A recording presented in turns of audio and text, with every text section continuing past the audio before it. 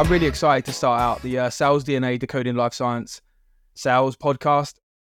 Before we get into the meat of it and start interviewing guests, and we'll tell you a little bit about that in a minute, Harrison and I thought you should know a little bit about us. So Harrison Wade and Nick Clare, we're going to introduce ourselves on this podcast.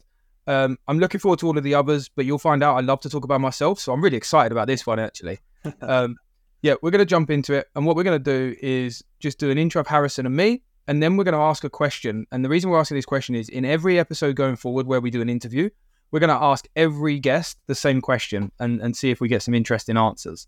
So let's jump into this straight away. Harrison, do you want to take off with your introduction? Yeah, sure. So I'm Harrison Wade, co-founder of Succession. I got into sales actually as a software sales rep back in the day, did software sales for quite a while, and then entered life sciences a bit later when I joined Synthego to help build out their inside sales team, later moving into enablement, more of a RevOps function. So my background is really in sales, how to train salespeople, sales process optimization, the tools, the technology. And so what we've really learned in our time talking to different customers and different sales reps is there's so much opportunity to improve like the sales knowledge, the training, and the expertise across everybody in the life science space. There's not really something out there that's very specific to life sciences. You see a lot of this information and training out in the world that is all about sales in general. So they take the general sales training framework and they try and plug it into your system, into your company, but it doesn't always quite apply.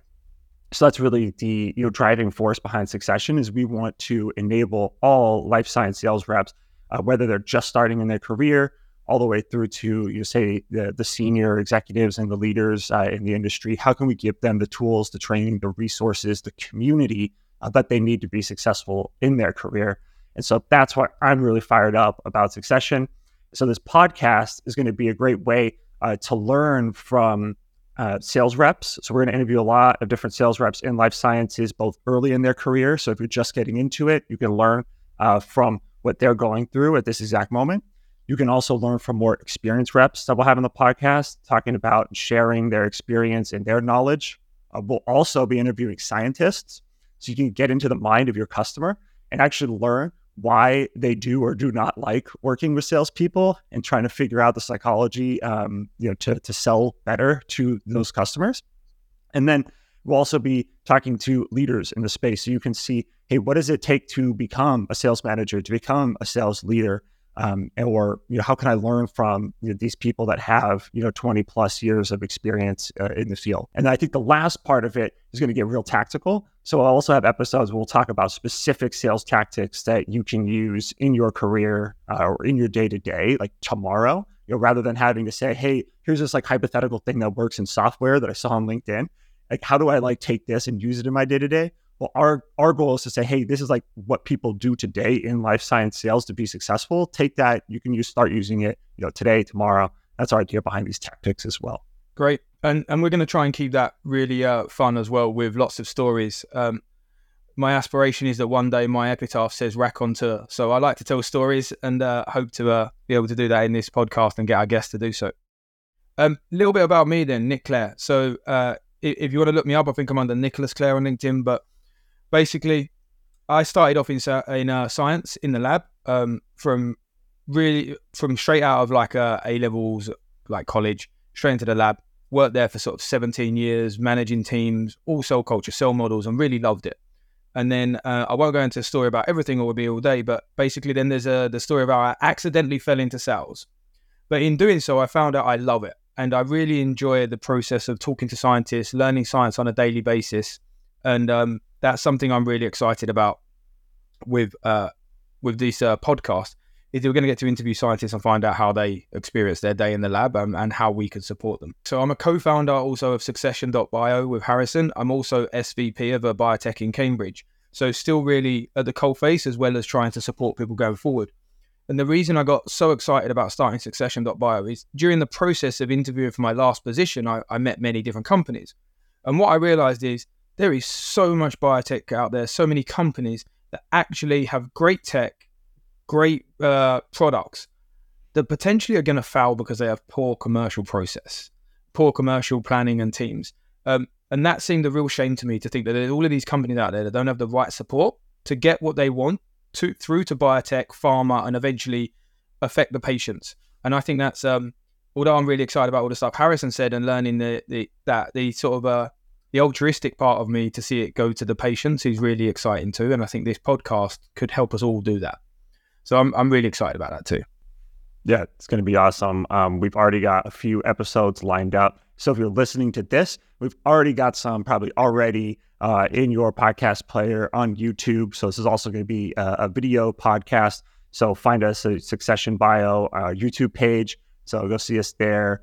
Like us, subscribe, watch all the videos. I think there's going to be a lot of great content. We're going to be trying to putting out stuff once or twice a week. Probably at least around one interview a week and maybe a tactic episode thrown in there in between that'll be a little bit shorter, bite-sized, so you can go and implement something right away. And as well, if you're interested in learning more about our training and community platform specifically for life science sales, it's succession.bio/join. And then as well, we also have a newsletter that comes out on a weekly basis.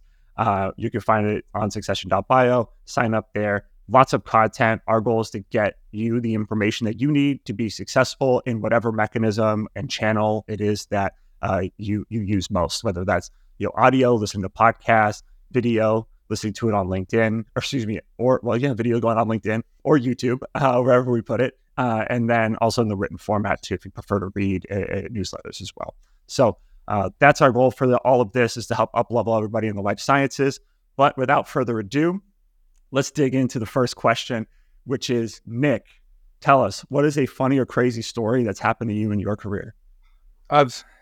Being a scientist, I had a few, but since being a sales guy that travels around the world, essentially, you tend to get quite a lot of them. But one that I still look back and kind of chuckle to myself that it even happened, right? So I was traveling. It was one of my first actual business trips as an FAS, a technical specialist, traveling with a rep. And we were in Germany, and this rep, although lived in Austria, didn't speak German either. Tiny little town. We just got off a train and we're trying to get our way to the meeting. And this is with a large pharma, a really big pharma, important meeting. We finally see a taxi rank up. We've had some lunch. We're chilled. We've got loads of time. We go to the taxi rank, the cab, whatever you want to call it. And there's a guy sitting there and we're like, we want to go here. Can you take us? And he's like, yeah. So we get in and he doesn't move. And we're like, well, this is weird. And then eventually he moves and then he stops again about 50 meters down the road.